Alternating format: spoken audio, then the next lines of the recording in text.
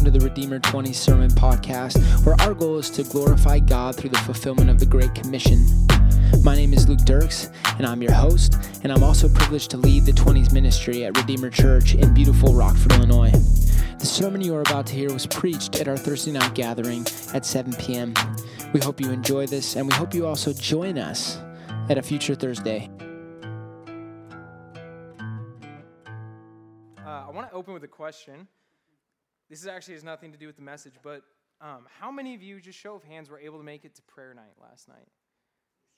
Okay, that is awesome. I got to go last night, and I was thinking about it, and the more I thought about it, the more I realized that outside of Sunday mornings, I think prayer night is the most important ministry we do at this church.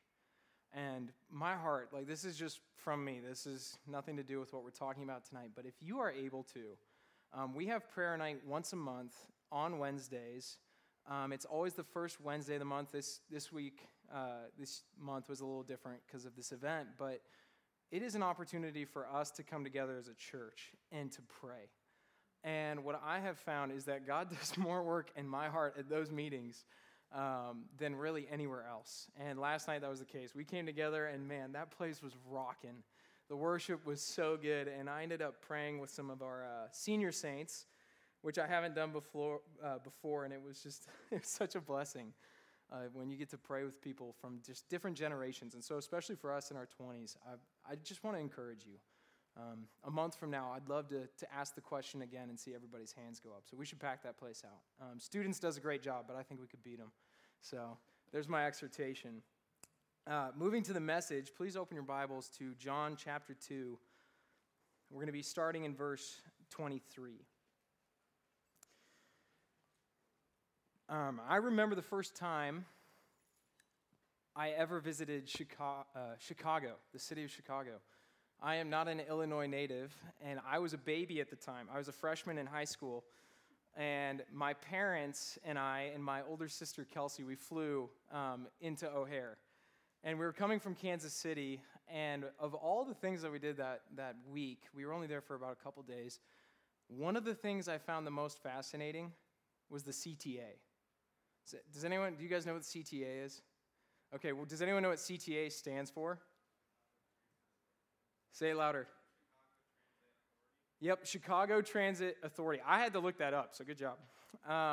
What it is it is the second largest public transportation system in the country. And it's in Chicago, and it's all these different subways and trains, and what you find is some of them are above ground, some of them are underground, and over 1 million people ride on those trains every single day. And so I had never seen anything like this before. I came and, I thought it was awesome. I was kind of captured by it, just the technical aspect. But the second thing that captured me about the CTA was the people you meet at CTA.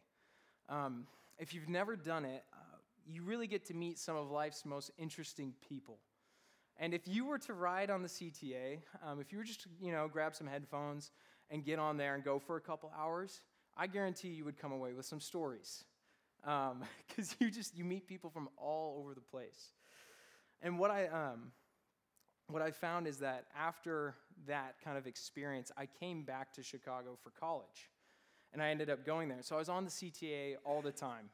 And what is more fun than meeting new people at the CTA is watching people try to learn how to use the CTA, especially if you're a native. And specifically, it's the process of getting onto the train station. And you have to go through something called a turnstile. Does anyone know what that is? Okay, so a turnstile, I didn't know the name of it. I had to look it up. It is a gate, right? And it's the gate that has those 3 metal prongs sticking out, and you kind of push it, and it rotates to go through. If you've never seen one of these, maybe you've seen one at an amusement park. And they're kind of fun to use the first couple times you're going through it. It's amusing. What is even more amusing, again, is watching new people try to figure them out. Because I don't know what it is, but there's something about these turnstiles that really mess people up. And in Chicago, what you have to have, this is essential, you have to have what is called a Ventra card. If you do not have a Ventra card and you don't scan that thing as you're running towards this gate, it is not going to turn. And so, me and my buddies, sometimes we'd just be there and you'd look over and, one day you're looking and a businessman comes, he's full suit and tux and he's got his coffee and he's just, either he's never done it before or he's zoned out and he's just walking and then, bam! You just coffee everywhere and you're sitting there and you're just like, you don't help him or anything because we're horrible. You're just like, oh man, that stinks. Then you're there another day, and you see just, the guy who's way too cool for school. He's got his Canada Goose on. He's got the Beats over his ears, and he's just kind of swaggering on, and then he hits the gate, and just bam, he gets humbled. And all you think is, yes, justice. Oh, man, and then you see the moms with 2 kids in their arms coming toward. No, I'm kidding. That doesn't. Here's the problem. All of us, to one degree or another, come to God, and we don't know how to get into his kingdom. And before Christ, we're a lot like those people at the CTA, right? We're coming towards the gate, and we have all these assumptions in our minds thinking we're going to get through. But if we don't have the one thing, it's not going to happen. And what is so destructive about this is that it does not only happen before we meet Jesus, but it can also happen afterwards. And here's what I mean by that. For many of you, you're here every Sunday morning, you're here every Thursday night, and you get to hear again and again and again that salvation is by grace through faith. And some of you have these truths so deeply ingrained into you. You preach them, you sing them from the rooftops like you've got it figured out. But if I look under the hood of your lives, even for a second, what I often find is that many of us have been beaten down by anxiety and stress, and we don't know why. And we're just exhausted all the time. And you ask why? Like, I can't figure it out. I know the right truths, but it's not working for me. And really, it's because you've forgotten what gets you in the gate. And you've placed your hope in other things. Has anyone else had this happen? I have. And it's soul-crushing. And it can happen so easily in a place like this, like Redeemer 20s. And we can become people who can preach all the right truths, and we recite all the right verses, but in our hearts we have no joy, and our love for Christ starts to fade away. And it's because we think we have all the right answers, but we can't figure out how to connect them to our hearts and our daily experience. There's just a disconnect between the two things. And that disconnect, it can be soul-crushing, and it can happen without you even realizing it. It kind of creeps up on you. And for some of you in this room, that's where you're at right now. Some of you know the truths, but it just seems like they're not being applied to your life.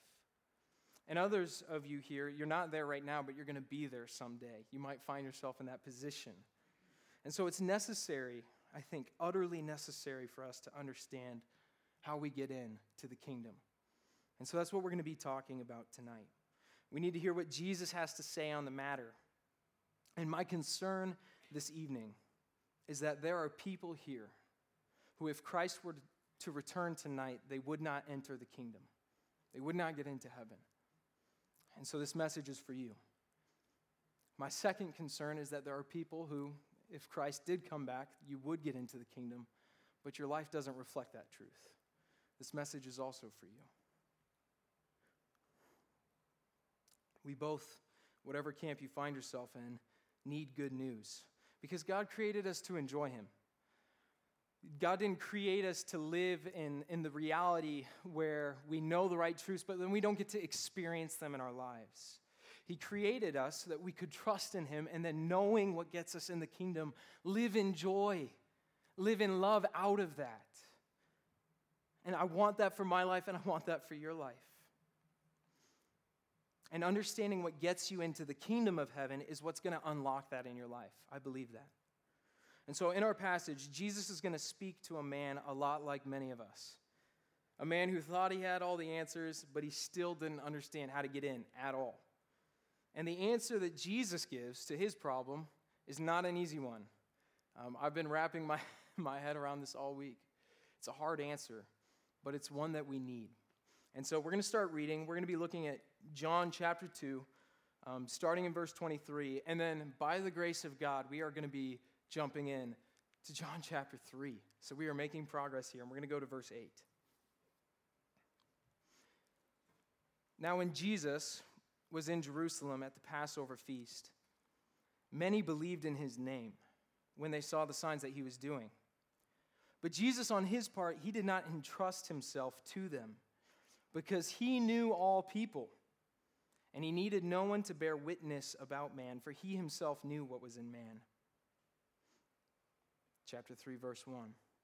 Now there was a man of the Pharisees named Nicodemus, a ruler of the Jews. And this man came to Jesus by night and said to him, "Rabbi, we know that you're a teacher come from God. For no one can do these signs that you do unless God is with him." And Jesus answered him, "Truly, truly, I say to you, unless one is born again, he cannot see the kingdom of God." And Nicodemus said to him, "How can a man be born when he is old? Can he enter a second time into his mother's womb and be born?" Jesus answered, "Truly, truly, I say to you, unless one is born of water and the Spirit, he cannot enter the kingdom of God. That which is born of flesh is flesh, and that which is born of the Spirit is spirit. Don't marvel that I said to you, you must be born again. The wind blows where it wishes, and you hear its sound, but you don't know where it comes from or where it goes. So it is with everyone who is born of the Spirit." We're going to stop there. So, what is it? Nicodemus, in our passage, he's going to come to Jesus and he's looking for something. He's looking for this secret. And Jesus says to him, "You want to get in? You must be born again." That's his answer. It's the image of a child being brought into the world. I thought of that last week. I got to go to Josh and Carla Thor's baby shower, right? And I was really struck by, having a child and birth is just an absolute miracle. I don't have any kids of my own, but when I think about that there's no life and life, and we can't make sense of it. It's incredible. And that's the exact same kind of imagery Christ is talking about here. He's saying we need to be born again. We need new life for the first time. And again, it's supposed to be a miracle, something that amazes us. And it's the thing that each of us needs to enter the kingdom of heaven. Because Jesus' answer is that if you don't have this one thing, if you have not been born again, then you're not getting in, right? You're like those people at the CTA. You're going to run at that gate, and then you're going to have a rude awakening when you come away, not being let in. So I want to spend the rest of our time answering 3 questions. Those are going to be my points. 3 questions from the text that show us what that actually means. Because we can say you have to be born again, but actually understanding what it means to be born again is something different entirely. So I want to go as far into that as I can. And that leads me to the first question, which is, what is in man? And for this first question, I want to look all the way back at the beginning in chapter 2, where it says that Jesus was in Jerusalem at the Passover feast. And so Paul was able to preach 2 weeks ago, and he talked about during this feast, Jesus came into the temple, and he just drove everyone out, right? He had the whip, and it was not a nice thing. He was just driving people out, but it was righteous, and all these different things are going on. But during the same week, what we find is Jesus is doing miracles. It doesn't say that here explicitly, but it says that he was doing signs enough that other people were starting to believe in him. And it's likely the signs that he was doing throughout the rest of the gospel. So Jesus was in Jerusalem during this feast, and he's healing people, he's casting out demons, he's doing all these different things. And we can kind of pass over this. It's easy, you see Jesus is doing signs, and we're like, yeah, that's what Jesus does. But I just want that to be a reminder for you. Jesus came to the earth in power. And he used that power to validate his claims. And what's interesting is we don't even have all the signs that he did. At the very end of this book, in the Gospel of John, the very last verse, this is what it says. There are also many other things that Jesus did.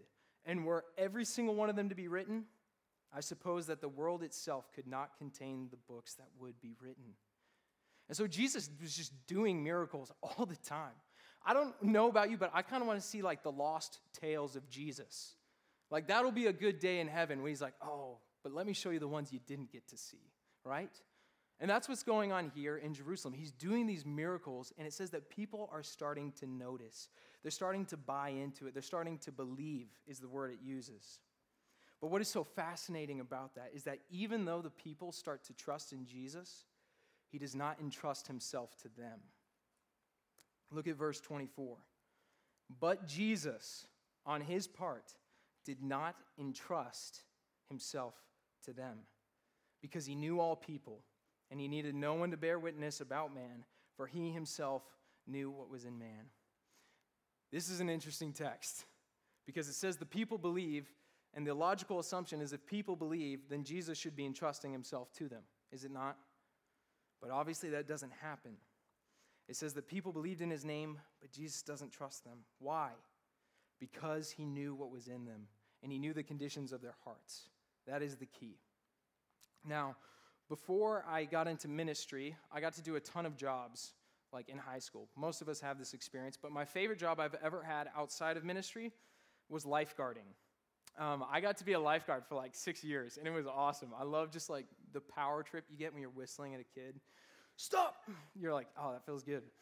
But one of the first things, coming back, I should put that, maybe there's a reason I'm in kids ministry. I should put that together.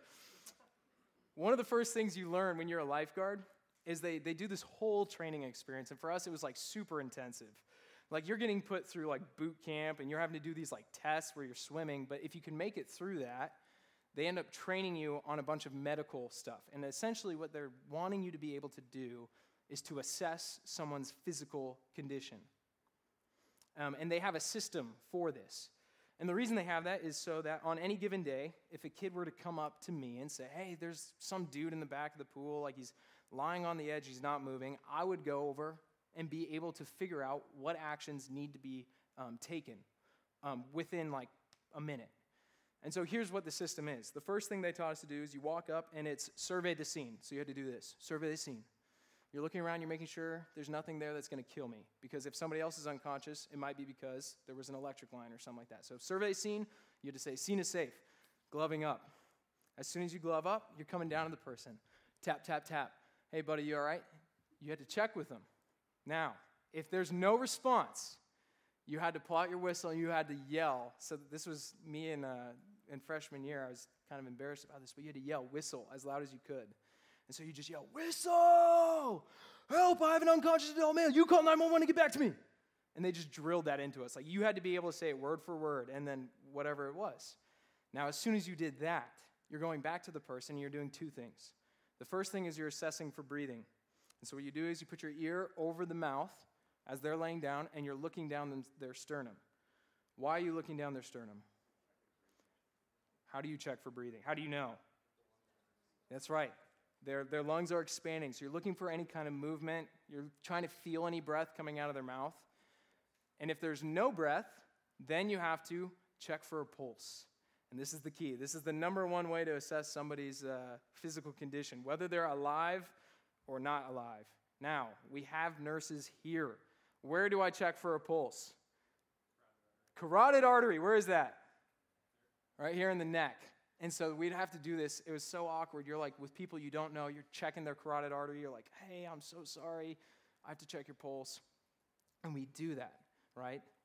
And here's the point. I go through all that, and it's kind of silly, but we had a systematized process where we could very quickly assess somebody's physical condition and then be able to act on that information. And wouldn't it be nice if we had something similar for assessing people's spiritual condition? It would be so nice, right? You're wondering, you're like, I have this friend from college. I don't know if they're saved. All right, let me find out. You just walk up.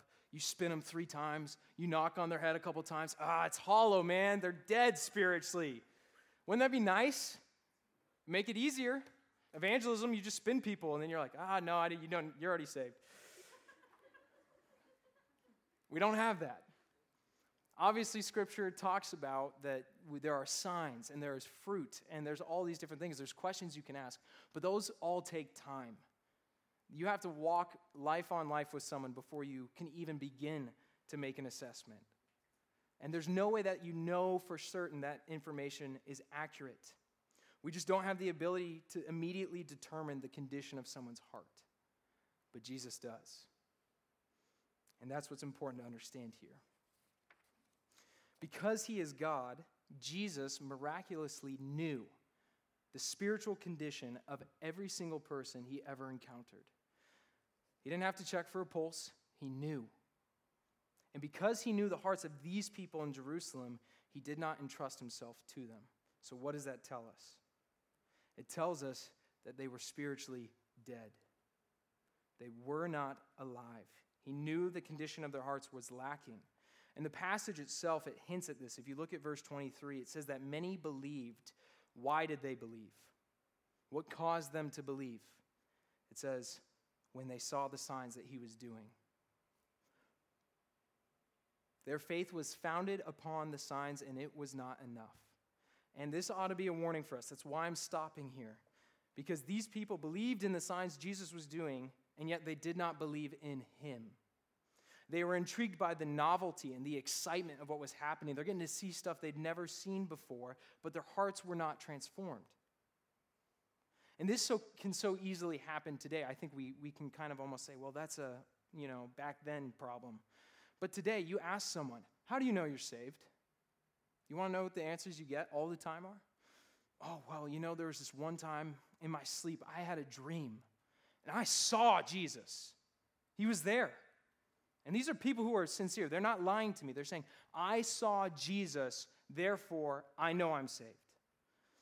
Or they come to you, I was praying, and all of a sudden I just heard for the first time. I had never prayed before, but I heard Jesus speak to me, and I knew right then I was saved.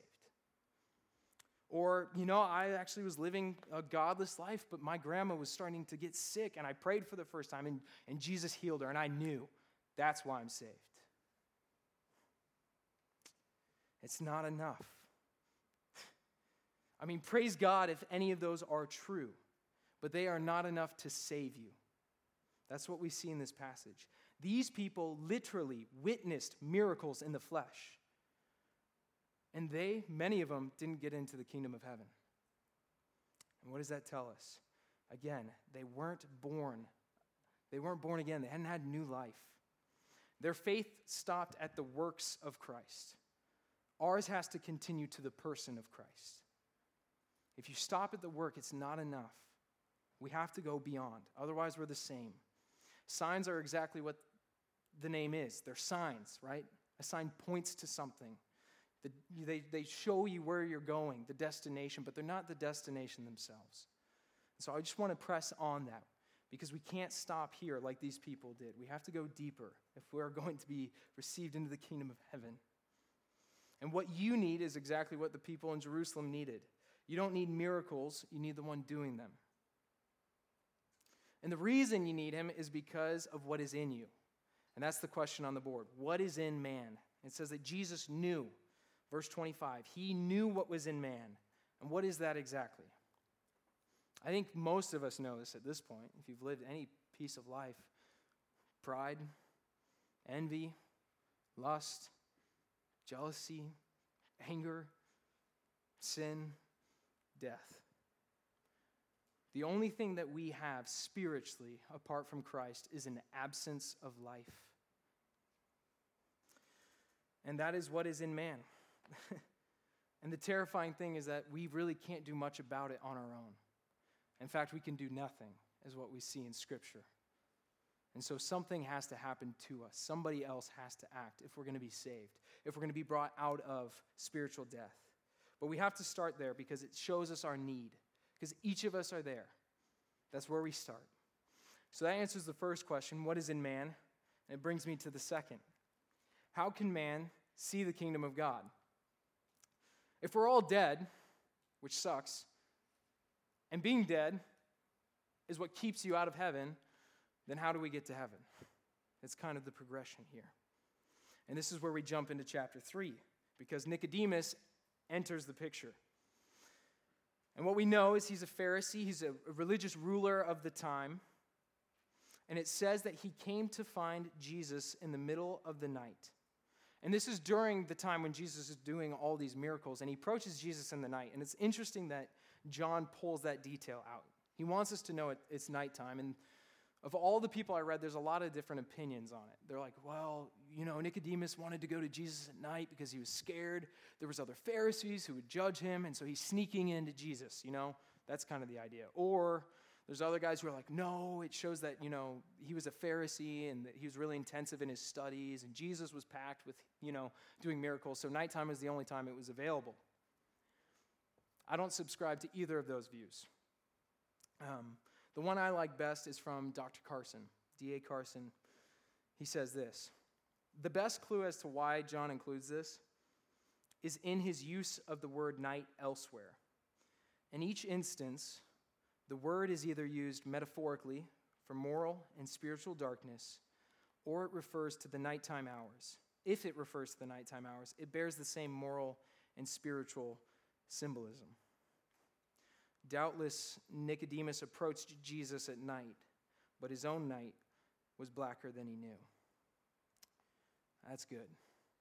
And it's important to note that because it points us back to what we just talked about. That what is in man is spiritual death. And that wasn't just true for the people of Jerusalem, it was true for Nicodemus, even though he was one of their leaders.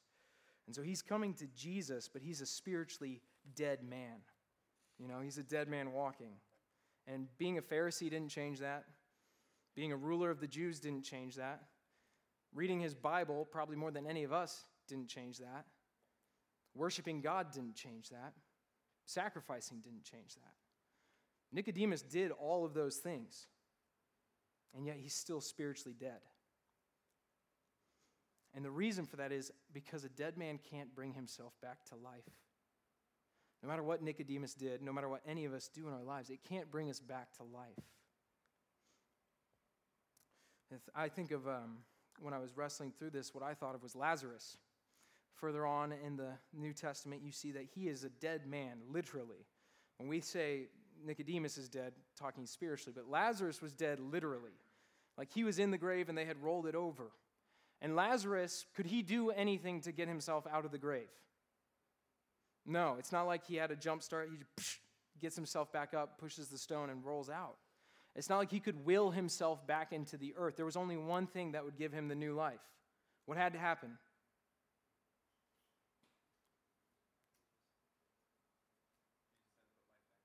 That's right. Jesus had to come calling and put new life into Lazarus, right? He says, come out. And what happens? He comes. It's the exact same principle with Nicodemus. The only difference is we're talking about his spiritual life, not his physical. And that's what he could not understand. This is what really messes people up, is that Nicodemus needed God to breathe spiritual life back into him, not physical. And so he comes to Jesus. And the reason he comes is not because he realizes he needs spiritual life, but because he realizes there's something very different about Christ. I mean, you can see it in how he addresses him. He calls him a rabbi. He's very respectful.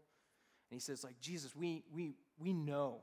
He's like, you can almost see it like, when you have power over something, like it kind of makes you feel better. He's like, so Jesus, we know that these are from God. Like he's almost kind of giving him permission to have power in a way. He's saying all these nice things to Jesus, and I love Jesus' response because it really does seem to me like Nicodemus is trying to show Jesus respect, and Jesus just puts Nicodemus on blast. Have any of you ever had something like this happen? You come up to someone, you try as much as you can to be nice. You're like, oh man, I'm giving everything to you, and then you still just get lit up. It usually happens with my mom. For me personally, I don't know about you guys. Jesus doesn't do small talk, right? He goes straight for the heart. And it's almost jarring. Like Nicodemus comes with this whole intro, and then Jesus just takes it to a completely different lane. And I think the reason Jesus does this is, again, because he knows what is in man. He knows the condition of Nicodemus' heart. There's no reason to waste time with somebody who's dead. So rather than flatter him, he just gets straight to it. He says, Nicodemus, truly, truly, I say to you, unless one is born again, he cannot see the kingdom of God. You have to think, you got to put yourself in Nicodemus' shoes here. You have to think he was a little bit taken back by that. Like Jesus, what? Truly, truly, I say to you, you must be born again if you want to see the kingdom of God. And Jesus is unwavering. He doesn't dance around the issue, and he doesn't try and keep Nicodemus comfortable. He gives him one way in. It's the same one he gives to us. And I think it's important to notice what Jesus doesn't say to Nicodemus. He doesn't say, Nicodemus, clean yourself up, then you will see the kingdom of God. He doesn't say, Nicodemus, start sacrificing on the altar, then you will see God. He doesn't say, worship God more, then you will see the kingdom. No, he says, be born again, then you will see the kingdom of God. That's his only offer. And it's the only way that's offered to us today. That does not change.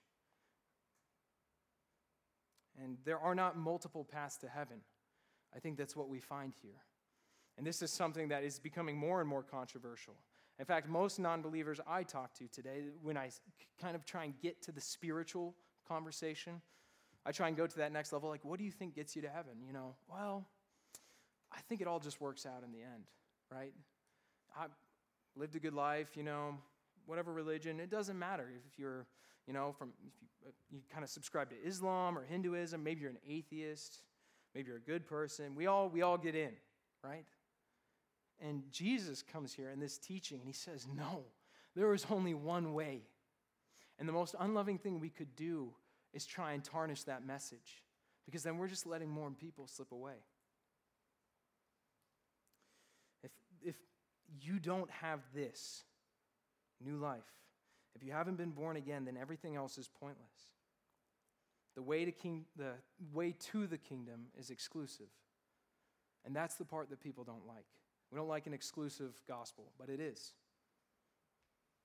And you don't get to change that.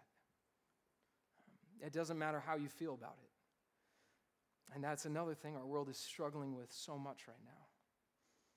They want to assert that our feelings can change the truth. You can't.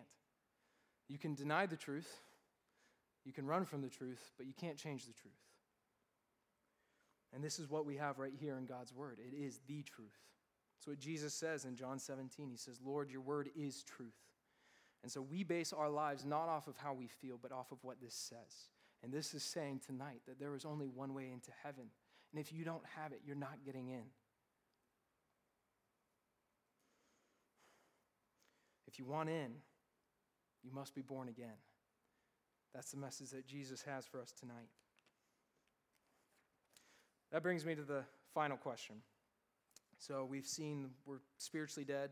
We have to be born again. But what does that mean? What does it actually mean to be born again?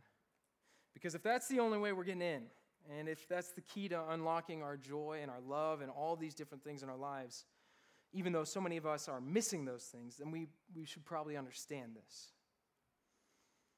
We need to have some clarity, and we're not the only ones. In verse 4, what you see is Nicodemus. He's taken back by Jesus' answer, and so he responds. He says, how can a man be born again when he is old? Can he enter a second time into his mother's womb and be born? He's saying, Jesus, are you telling me I have to go back in, come back out? If you think about it, Nicodemus is probably kind of old, so his mom was dead. Like, that's not happening, Jesus. And I think really, we can kind of mock Nicodemus, like, he's an idiot, he doesn't understand. I think he gets what Jesus is saying here. And he is responding in a similar way to show, I don't get it. He's saying, Jesus, look, born again, what can that mean? You're probably trying to tell me something, but I'm missing it. This doesn't make a whole lot of sense to me. He's confused. And what I love is that Jesus comes alongside Nicodemus, who was a teacher of Israel, and he educates him. Verse 5, he says again, truly, truly, I say to you, unless one is born of water and the Spirit, he cannot enter the kingdom of God. That which is born of the flesh is flesh, and that which is born of the Spirit is spirit. Jesus wasn't telling Nicodemus to be born again physically. Obviously, none of us can do that. That's not what the new birth is. But instead, he was telling him that he needed a new birth spiritually. This is the whole idea. that we are both body, flesh, and spirit. And we are alive physically, but dead spiritually. Jesus is saying you need both to be alive if you're getting into my kingdom. And that's what he was trying to tell him. And looking at verse 5, I want to sit on this just for a brief second because it's been the cause of a lot of confusion. Because Jesus says another truly, truly statement, and it's interpreting the one before it. So the first one is you have to be born again before you can see the kingdom. The second one is you have to be born of water and the Spirit before you can enter the kingdom. And the phrase that has caused the most trouble is that idea of being born of water. What does that mean? Does that mean Jesus is advocating for baptism as a part of our regeneration before we can be saved? Some people ask that. My answer is no. That's not at all what Jesus is talking about here. And really, when he's mentioning water, it's in reference to cleansing, not baptism. It's in reference to cleansing, not baptism. And this is a theme you see throughout Scripture, but I want to read a specific instance in Ezekiel 36. And you can't read John chapter 3 without going to Ezekiel 36, because it's a prophecy about the new birth that Jesus is teaching. And in that prophecy, here's what God says. He says, "The nations will know that I am the Lord, declares the Lord God, when through you I vindicate my holiness before their eyes. I will take you," and he's talking about Israel, "from the nations and gather you from all the countries and bring you into your own land. I will sprinkle clean water on you, and you shall be clean from all your uncleanness, and from all your idols I will cleanse you." That is the sense that Jesus is using here. He's not telling Nicodemus, you got to be baptized. He's saying you need to be cleansed. The new birth involves you being cleaned. And not only that, it involves you receiving a new spirit. Again, turning to Ezekiel 36, if you continue right where I stopped, here's what it says. Verse 25. "From all your idols I will cleanse you, Israel, and I will give you a new heart." This is hundreds of years before Jesus comes and says what he says tonight. He says, "I will give you a new heart, and a new spirit I will put within you. And I will remove the heart of stone from your flesh and give you a heart of flesh. And I will put my spirit within you and cause you to walk in my statutes and to be careful to obey my rules." And so what Jesus meant when he says you must be born again was that God must miraculously work within you to transform you. And until that happens, there is no life. God has to do the work. That's what Jesus is showing Nicodemus here. He was showing him his need for a spiritual transformation that he could not produce in himself. And that is the hard part of regeneration. That word, it simply means to be born again, regeneration.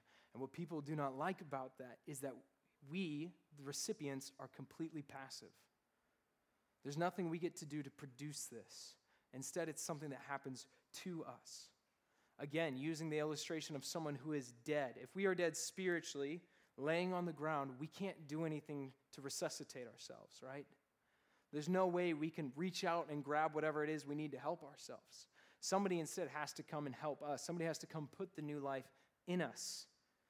And that's what's happening here. And Nicodemus is wrestling with that. Because all of us, we like control. We like to be able to say, no, I can decide the path. But with God, he comes to us and he says, no, you have to trust in me. And you have to wait till I intervene in your life. And until I do, you have absolutely no hope. That's the question. That's really what Nicodemus was confronted with. And that's why he's kind of struggling with it in a lot of the same ways we do. But it's what we need. This idea of regeneration. We need to be radically transformed by the gospel of God through the power of the Holy Spirit. And so from my time of study this week, I came up with a definition because I think definitions are helpful for theological terms, and especially one like regeneration, because you can kind of think like Eastern mysticism, and I don't want that. And so I'm going to present it to you. If you have notes, this would be a good thing to write down.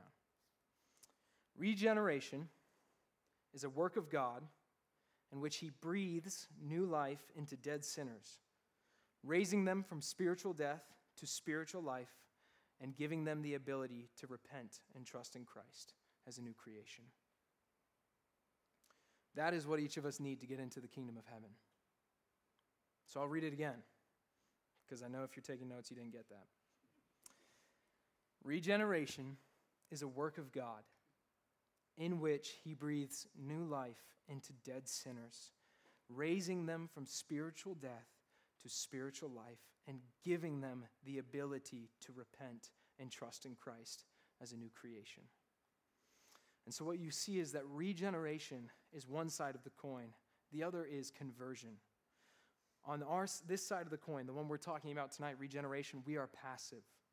And until this one happens, until we receive this aspect, we can't get to the part where we're active, which is conversion, where we repent, we turn from our sins, we start to put trust in God. We can't even get to that until God does work to transform our hearts.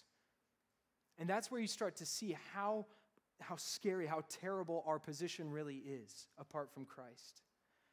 Every person in this world has absolutely no chance of coming to know God unless he takes the first step towards them. That's the idea of regeneration. But it's also an encouragement. It can sound really almost like terrifying. You're like, oh goodness, so I can't really do anything, so what am I supposed to do? Well, there is some application here. And so I want to end our time by talking to you. Because in this passage, Jesus is not just talking to Nicodemus, he's talking to you, he's talking to us. And the first thing I want to say in this is that it's God's work, not yours. Regeneration, new birth, it is God's work, it is not yours. That's why he uses the language of birth, right? When you are born, do you have any capacity to actually make it happen? No, right? When I'm teaching in kids, this is what I tell them. I'm like, what did you do to be born? Because I always give them grief because we go through birthdays. And I say, well, on your birthday, really you should give presents to mom, right? She did the work because you didn't do anything. I'm like, you didn't get in there and like fire yourself up and then say, let's go, and jump on out, right? You're completely passive in birth. Like when you're born, like you don't get to do anything. You're just there and you get celebrated. But it's the same concept with a new birth. That's why Jesus uses the language. When we are born spiritually, it's not like we get ourselves together, we come, I'm at church now, I'm reading my Bible, I'm doing all these things, I think God's going to do it. He's going to finally just give me the new life I deserve at this point. That's not how it works. Instead, we're completely passive. And we can say that. I can preach that for hours on hours. And yet still, some of you live like somehow it is on you to produce the spiritual life you need.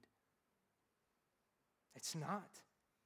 You are completely passive in this. And that is hard for some of you to accept because really what that means is you have to give up control. And that's the application. It means you have to admit that you are spiritually bankrupt. Your account is on empty and you need somebody else to help fill it. That's what it means to be born again. And for some of you, you struggle with that. You like to think that there's some things in your bank. Maybe it's your spiritual disciplines, maybe it's your serving, maybe it's your clean ledger. I don't know what it is, but it is a stronghold in your life that you hold on to. And you have to give that thing up to Christ. You can't let that be the guarantee that you're going to get into heaven. God's will is that your good works would be a response to regeneration, not the basis for it. This is so key. Listen to Titus 3. He speaks so clearly to this. It says that Jesus saved us, not because of works done by us in righteousness, but according to his own mercy, by the washing of regeneration and renewal of the Holy Spirit. Jumping to verse 8. So that those who have believed in God may be careful to devote themselves to good works. Notice the order. Regeneration comes, the good works follow. It is not the good works first, then regeneration. No, there's no basis out of what we do. We don't bring any merit to our own new life. The only reason it gives is that God is merciful. So how many of you are aware of that? Because this is where it starts to get disconnected in our lives. We have in our minds this truth that, yes, the new life is something that God has given to me. But then in the daily application of our lives, the reality of it, we are chasing, we are running, we are trying to just produce this new life. Even though God's given it to us, we're now taking responsibility for something that is not ours. And that's the issue. You have to let it go. We need to be aware of God's mercy. Otherwise, we are going to run ourselves ragged, and you will not taste the peace that God has for you. New birth is God being active and us being passive. The second thing I want to mention is that regeneration is mysterious. And this ends our passage. Starting in verse 6, it says, "That which is born of the flesh is flesh, and that which is born of the Spirit is spirit. Do not marvel that I say to you, you must be born again. The wind blows where it wishes, and you hear its sound. But you do not know where it comes from or where it goes. So it is with everyone who is born of the Spirit." Jesus uses this illustration. I think it's very helpful. He uses wind. He's saying those who are born of the Spirit, it's very similar to the wind. It's something where you can feel and recognize the effects, but you do not know where it comes from or where it's going. There are pieces of new life that we can see. And again, this is the spiritual fruit. So for some of you who you're like, I don't even know if I'm saved. I fell into sin again. Well, there are evidences. There are effects like the wind that you can see in your own life that show that God has given new life. Spiritual fruit, love, joy, peace, patience, happiness, all of them. Those are things. A hunger for God's word, guilt over sin, feeling a desire, conviction, I guess is the better word, over what we have done. Those are all evidences that God has moved in you to produce new life. But still, we don't necessarily know everything about it. Why? Because we're not in control of it, again. It's God's work, and so he gets to choose when he does it. And this is the hard part. It isn't an equation where A plus B always equals C. And so you can't manufacture regeneration. You can't manufacture new birth in somebody's life. Instead, you have to trust in God. And that's hard because you have a family member, you have a friend, or maybe even in your own life, and you're wrestling with these things like, oh man, am I saved? Are they saved? Is God going to save them? And it's up to him. He gets to decide that. And we get to trust in him. And we get to be left in the mystery. And some people would say that is a discouragement. They would say, man, that is hard. You know what? If we don't know, then why even try? I would push you the other way. I would say that this is actually an encouragement. And I see it that way because I rest in God's goodness. And that's where you have to come when it comes to the doctrine of regeneration, is God's goodness. We don't know when God's going to choose to bring someone to new life. But we do know that he does it often, and that he delights in doing it, and that God is good. And so when we trust in that, then we can walk forward in faith. A great passage on this is Exodus 34:6. It just speaks of the goodness of God, and so I want to read it. It says, the Lord, a God merciful and gracious, slow to anger, and abounding in steadfast love and faithfulness. That's the God we trust to give us new life. And I'd rather leave it in his hands than in mine. That's where I kind of find myself this week. We leave it in God's hands, and we trust him to accomplish that which is good in the people we love and we care about, if they're not saved. So don't be discouraged by the mystery. Be delighted in it, because there is a God who is bigger than you, and he is going to accomplish his plans, which are good. Trusting in that truth is the key. If you're here, and like I said at the beginning, maybe you're someone who thinks, or maybe you've thought for a long time, I'm going to get to the gates of heaven someday, I'm going to die, and I'm just going to go right through. And now that I've been sharing that there's only one way, you're starting to think, oh, maybe not. If that's you, genuinely, and you're wrestling with that, then start here with Jesus. Start with Christ in his word as we see him in John chapter 3. He might be calling to you tonight. He might be opening your eyes for the first time. Don't ignore that. Answer that call if he's putting it on you. Because the only reason we can even talk about regeneration and this idea that Jesus could bring new life to people by the power of the Holy Spirit, the only reason that happens is because Christ came, he lived, and he died on the cross. That had to happen before we could even talk about this. Christ had to be the atonement for our sins. That means he had to cover them, and he did it with his blood. He didn't deserve that punishment, but he went through it for us, so that all you have to do, if you don't know him, is receive him. All you have to do is turn to Christ and say, yes, I believe. I want to know more. So if that's you, I'm going to wrap up here shortly. I'd ask, come talk to me, or talk to your small group leader, and really wrestle through that. What does it mean to be born again? Has that actually happened in my life, or am I spiritually dead? I don't know. Maybe God's bringing life tonight, and he's asking you to respond to it. For others of you, maybe you're the other person I described. You got in the gate, but now your life doesn't reflect it, and you don't know why, and you're just discouraged by it. Here's my exhortation. Remember what got you in the first place. It was never you. That's good news. It was never you. And you have to meditate on the fact that it is all because of Christ's mercy, all of grace, that you get into the kingdom of heaven. And the work that you have to do is you have to take that truth and you have to wrestle with it so that it is applied to your heart. That is something you get to do. And the way you do that is by meditating on it, not just reading the verse and saying, all right, now it should work. No, just stewing over it, taking that and wrestling with it. God, what does it mean that I was chosen not because I did anything, but because you loved me?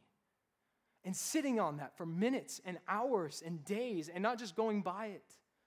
You want to know why there's such a disconnect is because you're not having that battle in your life. You're not wrestling with those truths. You're not applying them to your heart by praying over them and reading over them and worshiping in them. That's where it comes. And that's why it's hard, because you have to put in some spiritual sweat. Knowing the right answer isn't enough. You have to take that and really press it into your life. And that's where, in my own life, I fall apart. That's where so many of you fall apart, is we don't do that. It's so much easier to just distract yourself and move on to the next thing. Life's busy enough. You have to take the time to take the truth of what God has done and wrestle it into your heart. And then pray that he gives you the strength to do it, because you are not strong enough. And that's where it's a work of faith. It's saying, God, I'm not enough, but you are, and I know you're going to press this on me. So that would be my exhortation to you. If you are wrestling and you feel like, yes, I do believe, but I don't see it in my life, remember what got you in and wrestle with that again. Take it to your heart and don't leave it there. Don't leave it. Stay there and see what God does. Don't let the world distract you from the gift of regeneration. This is an amazing, amazing thing that God has given us, that we would be born again.